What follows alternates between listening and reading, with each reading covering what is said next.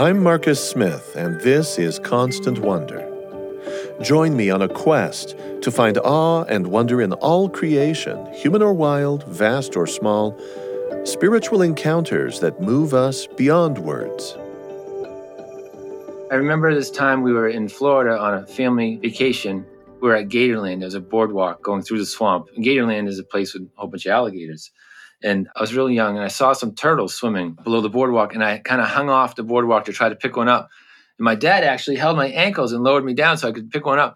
My mom was furious, but I grew up just loving turtles and observing turtles and looking for turtles and hatching turtle eggs and of course, drawing turtles. And some of my earliest drawings I still have, and they're all turtles and dinosaurs. Matt Patterson has illustrated a recent book by Sy Montgomery, who is a beloved nature writer and frequent guest here on Constant Wonder. The book they have collaborated on is titled Of Time and Turtles, Mending the World, Shell by Shattered Shell. I love all animals, but turtles especially. It really started getting really strong, I would say, in middle school. I went to college for art. In college, they don't have a turtle course. So you have to paint still lifes and draw people. But outside of class, I was still always drawing turtles. And I just decided that this is what I wanted to do. And there was no plan B. I was going to be a turtle artist. And here I am today. On the off chance you should ever see a job posting that reads, "Turtle artist needed," don't bother. It's already taken. Talk about specialization. Matt is one of the lucky few in this world who succeed in landing a job that matches a lifelong personal passion. To call him the book's illustrator falls short, because Matt's collaboration with Sy Montgomery was a whole lot more. These two turtle lovers have worked side by side over the course of a shared adventure. Up to their hips in mud here, flipping their kayaks in a lake there. We'll get to hear about their joint turtle expeditions in a moment. But first, it's vital to understand how utterly remarkable these creatures are. The more you learn about them, at least in my own experience, the more astonishing they become. Turtles, it turns out, have an incredible capacity to slow down their metabolism so radically that time nearly stops for them altogether. You wouldn't want to hold your breath in a contest with a turtle. When it comes to heart health, they are of such a robust constitution that a 100-year-old turtle's ticker cannot be distinguished from that of a teenage turtle. Just imagine the implications of that for longevity. In theory, if this animal could avoid infection or other injury or environmental harm to its body, and given a reliable source of food, it could live indefinitely. There are many more characteristics of this kind of reptile that inspire awe, abilities that confound our usual assumptions of what it takes to be alive and stay alive, what it even means to be. I had already been bitten, not snapped, mind you, but bitten by the turtle bug myself before learning that Sy Montgomery has her name on yet another wildlife book, this time together with Matt Patterson. Among their many turtle tales is one about rehabilitating a young male snapping turtle named Chutney. Finding a turtle in Chutney's condition, most animal rescue clinics would euthanize it.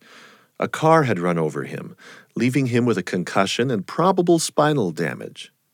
Here are Matt and Sy describing what they experienced while helping Chutney at the Turtle Rescue League, located in Southbridge, Massachusetts. Because of the concussion, he didn't know which way was up, which way was down, so he just kept spinning over, and every time Alexia would have to reset his jaw. And so they were trying everything to get him to stop spinning around. Alexia Bell, together with Natasha Nowick, runs the aforementioned Turtle Rescue League. It's sort of a turtle hospital. They tried weighing him down. They tried taping him down for some reason. Nothing worked. And then they came up with the Chutney tube. And that was their invention, where they stuck him in a plastic pitcher, like a pitcher you pour water out of. It wasn't a complete straight jacket, this Chutney tube. It had holes cut out for Chutney's legs. And the handle acted as a kickstand, and it stopped him from spinning over. And eventually his world stopped spinning and he began to heal. And when me and Sy met him, he was just about ready to be released. We were there for his release. It was amazing to see this animal who anyone would have given up on. And he was just fine, and he's living his best life in the wild right now. That's Sy Montgomery, a good friend to the Constant Wonder podcast, a prolific writer about all things animal. We'll be continuing speaking with both Matt and Sy in this episode. As it happens, the two are neighbors in New Hampshire. Now back to Chutney, the erstwhile spinning turtle, at the point in his care when he was sufficiently healed for release.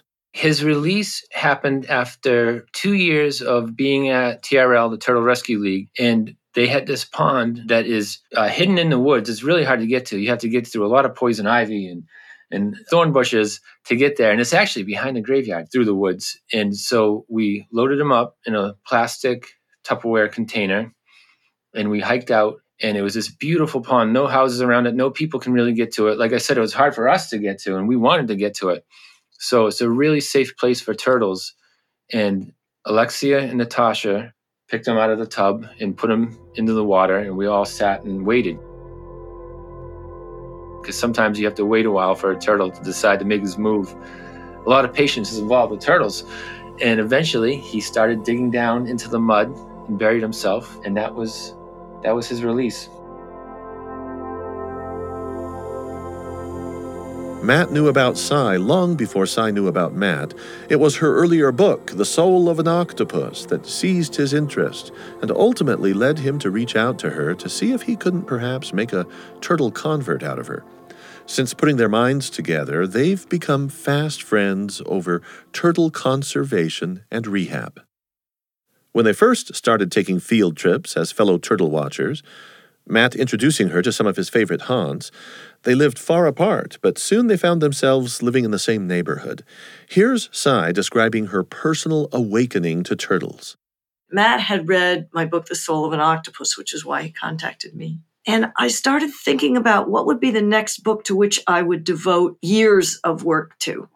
Soul of an Octopus took 3 years of work, and I'd done a bunch of books in between, but not one of these real heart projects that you spend years developing.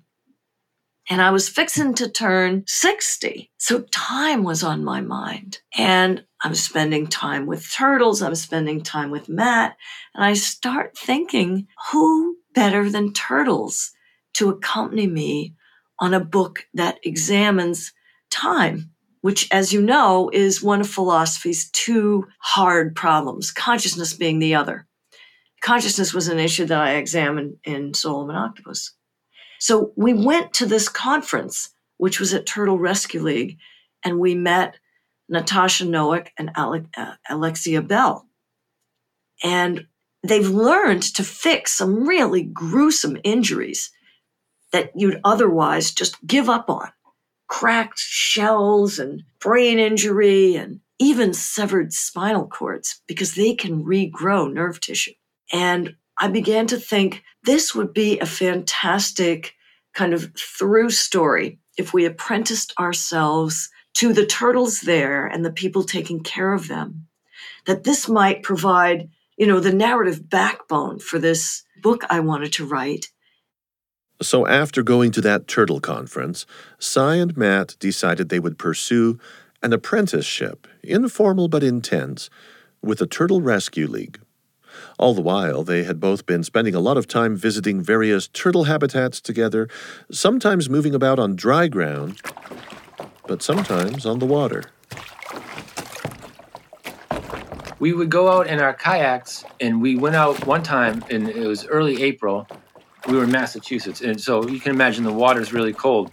And Sy fell out of her kayak. It was a slow motion fall, too, but she popped up laughing.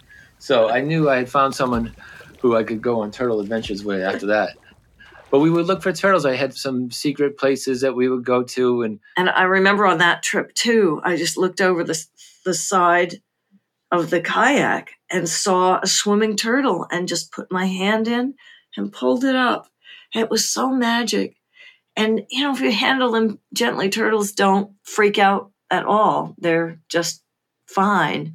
And to see somebody like that and have them favor you with their gaze and be in their element is just a holy moment. It's lovely. Maybe just to test the limits of this new friendship and with a quirky sense of humor, Matt found himself hunting for a musk turtle for Sy, knowing as he did that it might make an unpleasant stink for her. Musk turtles emit a smell as a defense mechanism when frightened or threatened. It's an odor that has been described as the smell of a burning electrical wire. They're little turtles, and they have this beautiful yellow stripe on each side of their face, but they really blend in the bottom. They really good camouflage.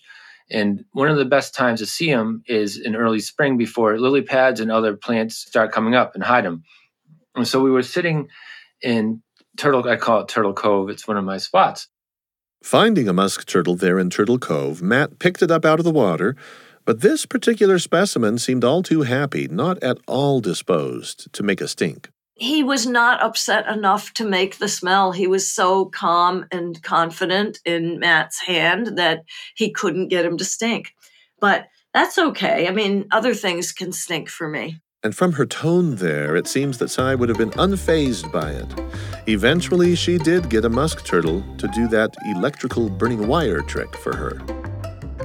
Another thing that we started doing together was a friend that I had met at another wildlife event invited us to join her protecting the nests of 5 species of native turtles in back of this housing development. And you would think, this housing development, there can't be any wildlife there. There can't be anything intimate and exciting going on in these backyards. Nothing wild or ancient, but not true. 5 species of turtles, 3 of whom are endangered, were making their nests there. And turtle nests are at great risk of being destroyed. In most cases, 90% of all turtle nests are destroyed by predators. They're dug up by critters that will eat the eggs because they're full of protein. Even ants will kill these turtle eggs. Even tree roots will hunt for turtle eggs and send the thirsty roots inside the egg to suck the moisture. So every single turtle who ever manages to hatch is a total miracle. So these good people had decided that they would protect these nests by putting nest protectors around them. And to do this, you go out often at night and wait for the mothers to lay their eggs. And then you rush forward after she's done and you put these wire protectors around them that will keep raccoons from digging them up and dogs from digging them up and cats from digging them up. Sy and Matt were inducted into this elaborate operation of safeguarding nests by 2 legally sanctioned volunteers from the community, Jean Richards and Emily Murray. Richards and Murray perform their work in a MacGyver kind of world because you just won't find dedicated gear for shielding wild turtle nests on eBay or Amazon. There's all kinds of other accoutrements that we ended up adding, and little curtains and roofs and things so that crows wouldn't eat them and the sun wouldn't bake them too much. Then during the summer, if there's a drought, you end up carrying buckets of water to water the nests so they don't dry out too much. And then when it's time to hatch, you have to check these nests several times a day because the babies can't get out. And when you check them and you find babies, it's like Christmas morning. And you take these tiny little babies and you put them in the bucket and you take them down to the river and release them there. And it's the most wonderful thing. And we had started doing this as well. It was really amazing. And they're permitted by the state. They're really devoted too. One of them is a part-time librarian and the other is a retired school teacher. They will watch for turtles so they know where they're nesting. And Jean was actually for hours with binoculars watching a rock, thinking it was a turtle before she moved in to find out that there was no eggs. In fact, that wasn't even a turtle that she was watching and just patiently sitting there at night waiting. Being chewed by mosquitoes. And it's, like Sy said, everything's after the turtle eggs, but when the turtles hatch, then there's a whole bunch of other things that are after turtles. You'll get birds that will eat them. You'll get insects. Chipmunks will eat them. And if you get them in the water, fish will eat them. Frogs will eat them. We've actually been releasing baby turtles and had frogs jumping into our hands trying to grab the turtles we were releasing. So every adult turtle you see is just, has just survived incredible odds to get there. I have to say here, there is something Sisyphean about this in terms of the human effort. It's laudable, it's commendable, and it seems almost futile given the odds.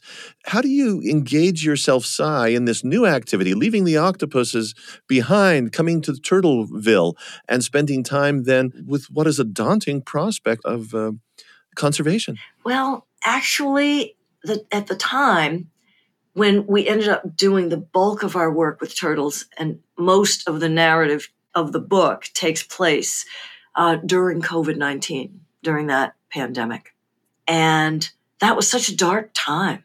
And it felt like the whole world was broken and falling apart, and we had political strife, and we had environmental catastrophe. But to be working with Turtle Rescue League and to be working with our friends protecting the nests, it gave us a hand in mending the world.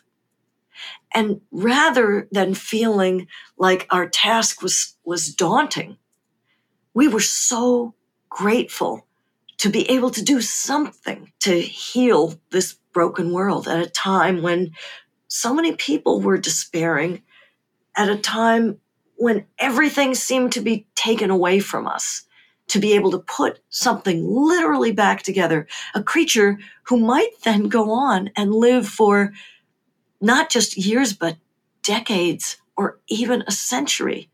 So each turtle that we were able to put back into the wild really felt like a miracle.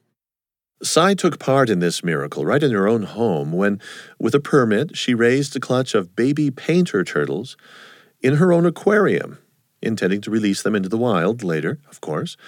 And she learned the hard way that even turtles raised indoors, safe from frogs, turtles, careening traffic on streets and highways, well, they can also be at risk.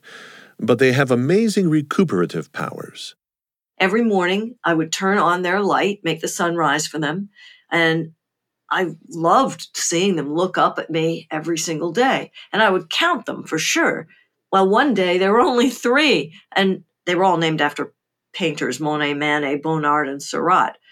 Well, the other 3 were there, but Monet was nowhere to be seen. So I start taking the tank apart, and I look under the filter, and I look under the floating kale, and he's not there, he's not there. He was under the floating dock, and he was caught in one of the suckers that held the floating dock to the side of the tank, and he drowned. His little neck was all flaccid, his eyes were closed, and he was pale, and he wasn't breathing. It was terrible. And I screamed for Howard, my husband, to come down. What was he going to do? I tried to call Matt, but freakishly his phone was dead. But then I remembered something that we had learned about from both Turtle Rescue League and from Turtle Survival Alliance. We had seen it done at TSA. And this was something developed for sea turtles, great big sea turtles who get to be 550 pounds. But my guy was this big. It was turtle CPR. And what you do for turtle CPR is you move their arms and their legs until their heart and their lungs start again. And I did this for 45 minutes. And then I saw his neck move. And I kept at it. And sure enough, his eyes opened. He moved his neck. I righted him. And he could move. And he was fine. And after a few days in a dry tank, he was back swimming with everyone else. And that very spring, we let him go.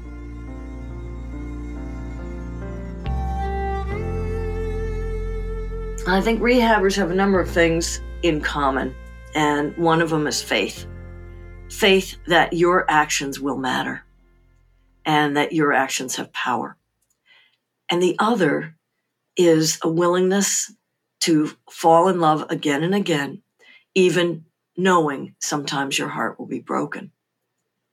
But having faith that because of something you've done, someone's going to have another chance at life. And that's worth all the heartbreak. Like any other living thing, Every turtle on this planet, in the wild obviously, but also in the radically altered environment, in a suburb, in captivity, or in rehab, everyone faces daily risks. And yes, given the odds of survival, it's a miracle that any given turtle should ever make it.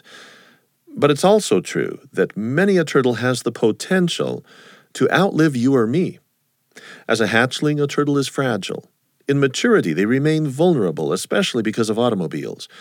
But in their basic anatomy, in their shape and structure, they are stout and durable, and even when damaged, can be pretty resilient, nearly eternal given the chance. Turtles are tough, and so you shouldn't give up on a turtle because turtles can survive injuries that other animals just couldn't survive. I mean, they can survive just catastrophic injuries. And in the rehab of our friend Fire Chief, who is a big snapping turtle. He's a male snapping turtle, 42 pounds. He's named Fire Chief because he lived behind a fire station in a fire pond. Every fall, he would travel across the road to his brewmating pond, like his hibernating pond. He would do it in a different pond. And he was old, so when he first got there, the road was little. It wasn't busy. Now it's become a state highway. And so in the fall of 2018, 2 years before we met him, he was hit by a car when he was crossing, and it cracked his shell and it damaged his spine, so it paralyzed his back legs and his tail. So he turned around with his front legs and dragged his body back to the edge of the road. He rolled down the hill, bleeding, and the firemen saw him, and they loved him. And these are heroes. These are brave people run into buildings, but they were afraid of him because he was a snapping turtle. And so they called TRL. And these two skinny ladies came. One of them is blind, and they found him in the water, and they took him back and repaired his shell. And by the time me and Sy met him, his shell had healed, his carapace. But his back legs and tail were working, but not great. So we got to do physical therapy with him, and we would spend time outside with him, walking around to strengthen his legs. So, full gravity. We would hover over him like helicopter parents to make sure nothing bad happened. But we just loved being with him. And he's a wild snapping turtle, but he's very unique and gentle. And he lets us scratch his neck and pat his face. And we really got to know him doing this physical therapy. And his legs started to get better and stronger every time. And eventually he had a wheelchair at one point. Oh, wait, he had a wheelchair? Yeah. Well, so in the winter, we would take him out in the living room at TRL, and it's a hardwood floor, and he couldn't really grip with his claws. So he'd get real frustrated. So Alexia made him a special wheelchair, and she had to help our input from a whole bunch of people who wanted to help. And we would put him on this little wheelchair so his back legs had wheels, and he would just slide all around, and he just enjoyed getting out and moving, and it was enrichment for him. And so we still have his wheelchair. It was really fun though, and we really got to know him, and we really learned that every turtle has its own personality, just like people, just like dogs, just like cats. And he was a very gentle, kind turtle, and he recovered from just an awful injury, and he got better, and he's king of his own pond now. We're visiting with Sy Montgomery and Matt Patterson, the writer and illustrator team whose book is titled Of Time and Turtles, Mending the World, Shell by Shattered Shell. We're going to turn next to the highly unlikely business of comparing two vastly different creatures, turtles and octopuses. That, of course, is a comparison that Sy Montgomery is very well positioned to explore, having written books about each. I'm Marcus Smith, and this is Constant Wonder.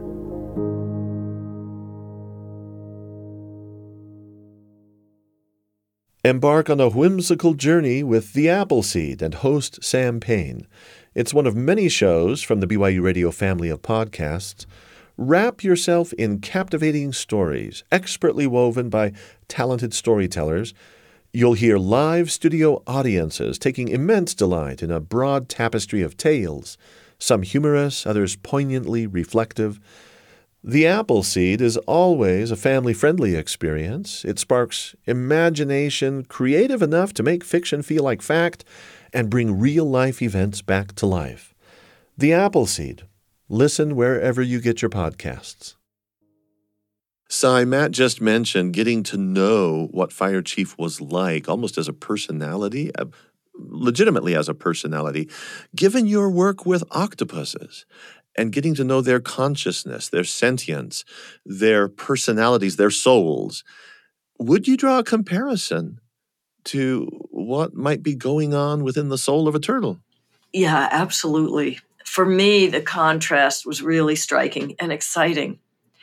Getting to know octopuses. Here's this marine invertebrate who is so unlike us, you'd have to go to outer space to find something more not like a human. You know, they can taste with their skin. They can pour their boneless bodies through an opening the size of an orange. They change color and shape. Their mouth is in their armpits. They have 3 hearts. They've got blue blood. I mean, it sounds like a made-up space alien. And they live fast and die young. So I really did wonder, could I get to know an octopus? Could I get to be friends with someone so unlike me? Could I read what an octopus was feeling? Could I even tell if the octopus was going to, for example, bite me? Could I tell if the octopus liked me? And the answer was absolutely yes. And the octopuses that I got to know, and I introduced Matt to some of them too, the octopuses who I got to know absolutely recognized me, showed that they recognized me by looking up into my face, by coming to me from their resting area in a different area of the tank, coming to the surface, reaching their arms and their beautiful suckers up to meet my arms. I lack suckers, unfortunately. And loving on me, playing with me, asking me to not just feed, but also stroke them and play games with them. That was a revelatory experience to me. Because when you know that the world is this alive and that we have so much in common, even with a creature separated from us by 500 million years of evolution, that you can be friends with someone like that, that just, it blows your mind and it expands your consciousness and it cracks open your heart to all of animate creation. But what happens with octopuses is they break your heart. They have 3, we have only 1, and mine was broken over and over when my friends would leave me after only a year or 2 of our friendship. They only live 3 to 5 years, and when they hatch out, they're the size of a grain of rice.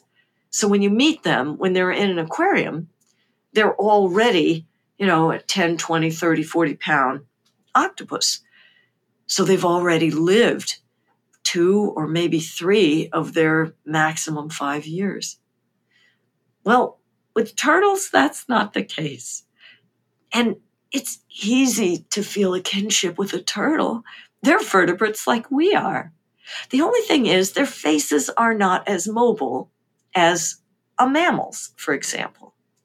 And they don't vocalize to us as birds do. I mean, there's a number of birds that will speak to you in meaningful English. I have met birds that will speak to you in meaningful English. Some just like parroting our words, just like we sometimes will sing a song in another language and don't know what it means, and they just appreciate the music of language. But some parrots will speak to you knowing exactly what they're saying. Turtles, a lot of times we don't even hear their voices. They do have voices. But with Fire Chief, it was very, very clear to me. The first time we took him out to do physical therapy with Fire Chief, Matt lifted him out of his hospital tank. We put him in the turtle garden. We let him walk around. We would pick him up periodically and make sure he wasn't scraping his bottom shell because his back legs were so weak. He wasn't holding himself up like a healthy snapping turtle does when he walks. And at one point, we put him down and he was just sitting there with his neck out. And Matt and I, at the same moment, wordlessly came to the same conclusion. And we both reached out and petted this old 42-pound wild snapping turtle. We knew he would be fine with that. Now, I would not try that with just any snapping turtle, because they may feel threatened. But he did not feel threatened. He pretty much invited us to stroke him. We had had a good time together. He knew that we were looking after him. This is not normal wild snapping turtle behavior. Most wild snapping turtles will never ever attack you, but if you went to touch them, they would be frightened and they would gape, they would hiss, they might snap, and if you're not lucky, they might bite. I mean, who wouldn't? But this guy, who was perfectly capable of snapping and biting because we had seen him murder a banana numerous times, did not want to bite us and welcomed our touch. Yeah, we both just had the same thought, and I remember touching his neck. His neck is surprisingly soft. There's skin, and scratching his neck and his face, and it was just this wonderful moment. And he's never snapped at us. He's never even opened his mouth at us. Fire Chief has been sent back into the wild or no? Well, this is sort of the surprise ending of the book, but we can tell you that he does rule his own pond. He's king once again, not the way we imagined, though. But we'd love to keep that as a surprise, but let everyone know that he totally rules, and he's a very happy male adult snapping turtle who will probably live certainly another 50 years, maybe 60, maybe 70. He'll live a long time. He'll still be there when we're gone. Well, when I'm gone anyway. Suppose he does manage to live several more decades. In your book, you say he's possibly on track to reach 100. That's a long lifespan, and so it's got me wondering about this. You say in your book that Fire Chief makes you feel proud to be old.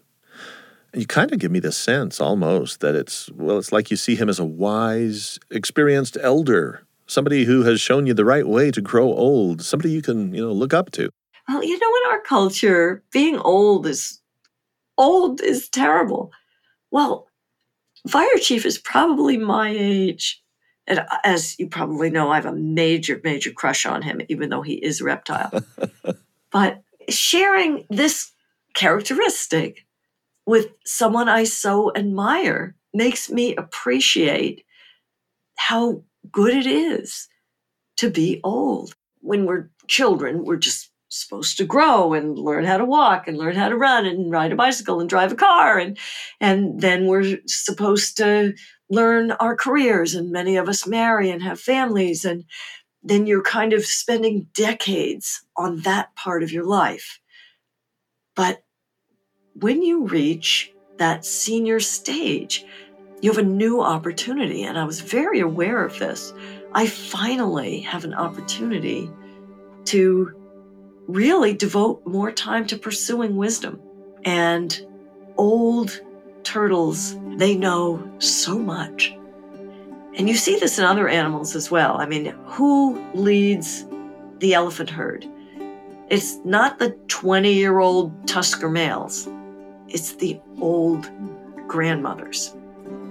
Who leads the pods of orcas, of killer whales?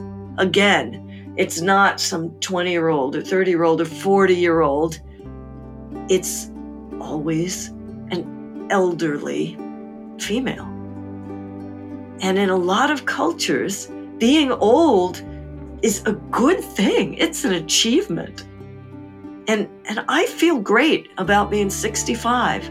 And God willing, one day I might be 75. Or maybe I'd be the first one in my family to make it to 80. That would be pretty awesome too. The more stuff that you have been through, the more healing that you have accomplished, the more mending that you have done, that is just making your life richer and more beautiful.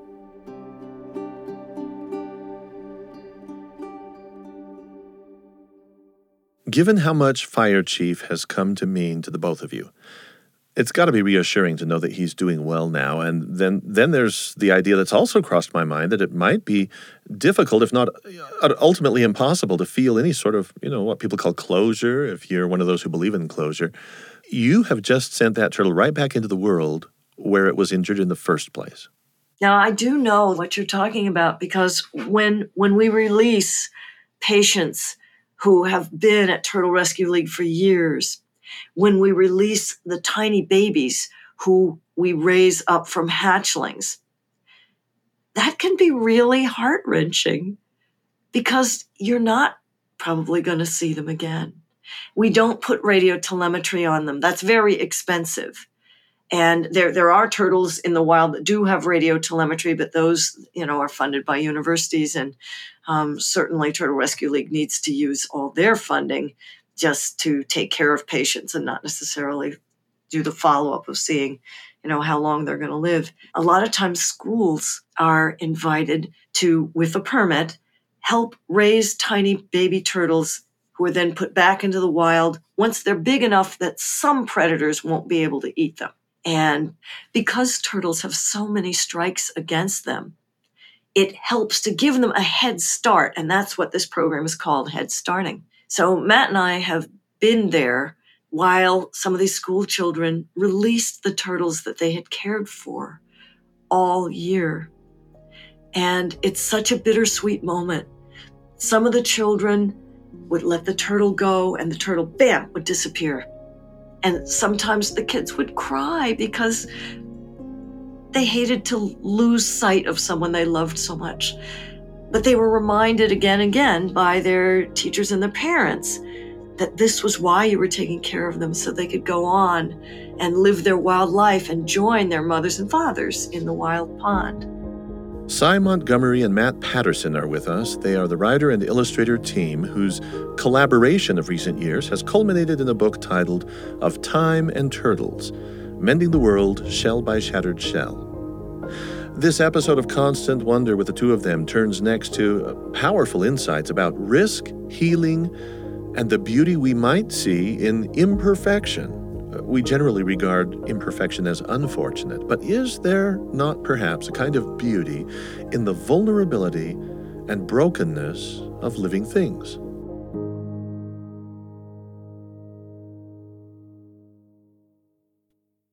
You make reference to the Japanese ceramic tradition of kintsugi and the idea, the ceramics that are broken but then put together with a gold sort of glue. And there is some philosophy from Eastern thought about preserving and loving not just the broken thing, but maybe even the thing because of its brokenness. Yeah, absolutely. Just like the Japanese art of kintsugi celebrates the break and the mending. Mending is an opportunity to create restoration, to create renewal, to be part of that. It honors the broken object or the broken creature for what it's been through. It honors the healing ability of the turtle to see the shell that marvelously, with help from people or not, comes back together. For me, it was a celebration to be able to take part in that mending, particularly when you look at a world that sometimes feels so broken. And it elevates us to be able to do that. I think also broken things can be very strong. Sometimes, if you get, for example, Matt has a steel rod in his titanium. He has a titanium rod in his leg. Yeah. So his once broken leg is now stronger than it was at birth, stronger than my leg. And that's sometimes how we become strong, through being broken, then healing. And I think that's another lesson that the turtles have to teach us about healing, about aging, and about how we can mend a broken world. This does bring us back to a powerful word in the title of the book, time. And we've already referenced time. And the turtles' teachings for us humans about time Here you have a cold-blooded creature that as the weather shifts and turns cold, their bodily metabolic functions slow down. And here I'm talking about turtle hibernation, which is actually not hibernation, really. With turtles and many other reptiles, it's called brumation and is more a lethargic state than actual sleep. They go deep under ponds, and we learned from Gail Boss about the painted turtle's capacity to stop breathing. And turtles, when they brumate, some of them actually do periodically become active under the pond ice, and you can sometimes even see them swimming around under the ice. But many times, they are almost literally in a grave. They are buried. They are unmoving. The slowness of this kind of life is kind of frightening to me, frankly, because I don't think of myself as wanting to slow down. It's a busy world. But the ancestors have shown them that there will be a resurrection, that they will come out of their graves in the spring and life will come back again. To me, that teaches me something about time that as I get older makes me very happy. It teaches me about the kind of time that we don't experience with the clock and the calendar. It is not the kind of time that the Greeks called chronos, from which we get the word chronology. Instead, it's the time that the Greeks called kairos, which was sacred, eternal, renewing, cyclical time, and connects me in that way to eternity. We're just starting to learn, too, about a lot of the miracles that are going on around us that we don't even know about. We don't know what their experience is like either. There was a recent study that really fascinated me that showed that even turtles who are brumating are not completely unaware of what's going on. They are somehow aware of changes in light. And to me, this points to that there's so many different ways to experience consciousness, for example, that there are so many truths and realities surrounding us that we couldn't even begin to guess at. Okay, then, as long as we're talking about turtle awareness or consciousness, you are both fully persuaded that they have an ability to be conscious of us, that you can sometimes even see it in their gaze when they're looking at us humans? Yeah, we were at the Turtle Survival Center, which is run by the Turtle Survival Alliance. It's in South Carolina, and they have some of the rarest turtles in the world there. We're looking at this little Asian box turtle, beautiful little turtle, and then all of a sudden he looked up at us with this really beautiful yellow eye, and it was such an intense stare, and it captivated both of us. And that really got us thinking about how a turtle is focused and intense and, knows what it's doing and has all this information that's just been gifted to it, through its ancestors. I remember that moment so well. Yeah. And I remember that you and me, who else was there? Was Clint was there, and Chris was there. Yeah. All of us were waiting for this turtle who was immobile to possibly wake up and stick his head out of the water. We were waiting for minutes. And I felt so lucky to be with people who wanted to wait with me just as much as I did for the possibility of being blessed with that glance. With the gaze of a turtle. And I mean, that's what we're talking about, turtle time, too. Everything around us slipped away. And I don't know how long we were waiting for this turtle to look at us, but we waited, and we waited eagerly. Yeah. You see people, they talk about dwell time in museums and also zoos and aquariums, and people walk by the Mona Lisa, look at it, and then walk on. They walk by the rhinoceros, look at it for a second, and walk on. They walk by the octopus tank, the octopus is sleeping, and they walk on. But you're really rewarded by dwelling there and paying attention. And even if the animal is hiding or the animal is sleeping, you're going to have a great reward. Being with turtles teaches you that reward is coming. I have to ask a little bit about patience here, because if a turtle brumating is at some level conscious, then I don't know if a turtle is self-reflective like humans can be. I don't know that if their cognition has logic and reason. I don't know what goes on in a turtle brain.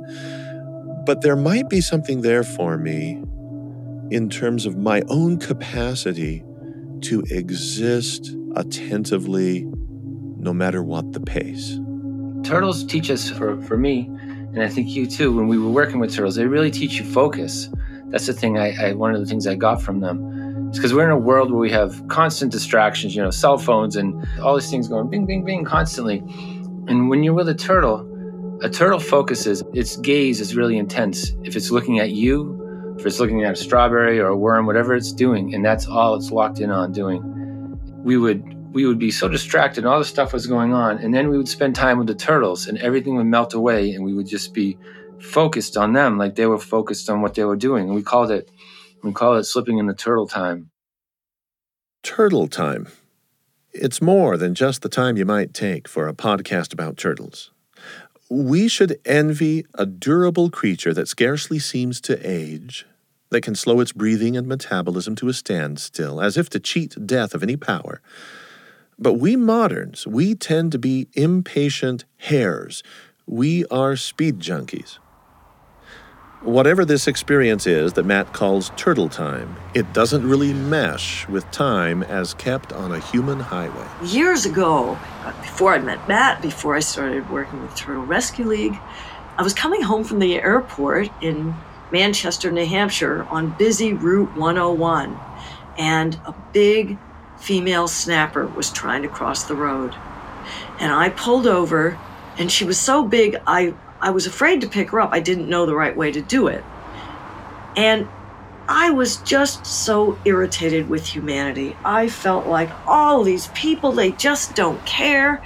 Well, I hardly had time to complete that thought when another person pulled over, and then another. And they had the same idea I did. They saw the turtle and they wanted to help. And there was a lady with her kids, and there was a guy. And the lady had in the back of the car, she had one of those, it was like a sled. And we got the turtle into that, and we pulled her across the street while the guy held the traffic at bay. And the turtle got out, kind of hissing and snapping and a little upset because it was a rough crossing. And I thought, she may never know what we did, but God knows what we did. And I frequently see people who stop and help turtles cross the road now. And it restores my faith in humanity. It's really heartwarming to see the people who bring in turtles, of all different walks of life, who want to save this turtle that they found in the road, And some of them will drive for hours. For hours and hours, yeah. Yeah. They'll want updates on the turtle, and That's want right. to know how the turtle's doing. There was one turtle who was so beloved in his community. We called him Chunky Chip. But his name was Tortzilla in his community. He lived in Marblehead, Mass. And he lived in this rather smallish pond, but everyone knew him. And he was actually a repeat offender at TRL. He'd come in with fishhook injuries twice, 2 years in a row. He'd actually been hooked 3 times in 2 years. And his people kept calling to see how he was. And when he finally was healed and released, the whole neighborhood turned out to say, "Welcome back, Tortzilla." And everyone was so happy to see him return to the wild. Sy and Matt have endless stories to tell of human-turtle collisions, rescues, rehabs, and releases, which all underscore the big challenge we pose to wild things wherever wilderness shrinks. Turtles have neighbors called humans. Humans have neighbors called turtles. Just beyond the guardrails, or just yards from the back of some parking lot, there can be this hidden Eden, this little oasis of wilderness where life for the turtles and the dragonflies and the lily pads is still going on the way it has been going on for eons and eons. Turtles arose with the dinosaurs. They survived so much. The asteroid impact 66 million years ago. They survived ice ages. But there's a question now whether they will survive us. And their fate is really in our hands right now. Because even though these oases persist, and we have to treat them with the respect that we would treat an Eden, because they're magical, holy, sacred places. And that's what we hope our readers will feel when they close the covers of this book, that they can be a part of that, and you can be a turtle hero. All of the creation stories around the world, including the Christian one, tells us we have the same Father, Mother, Creator, all of us. All of us are related. That story is told everywhere. We are all family. And I think that's great. I want to be embedded in a glorious, wonderful family, knowing all of these different creatures and apprehending their reality expands my reality, expands my joy, expands my capacity for compassion, just makes a wider world.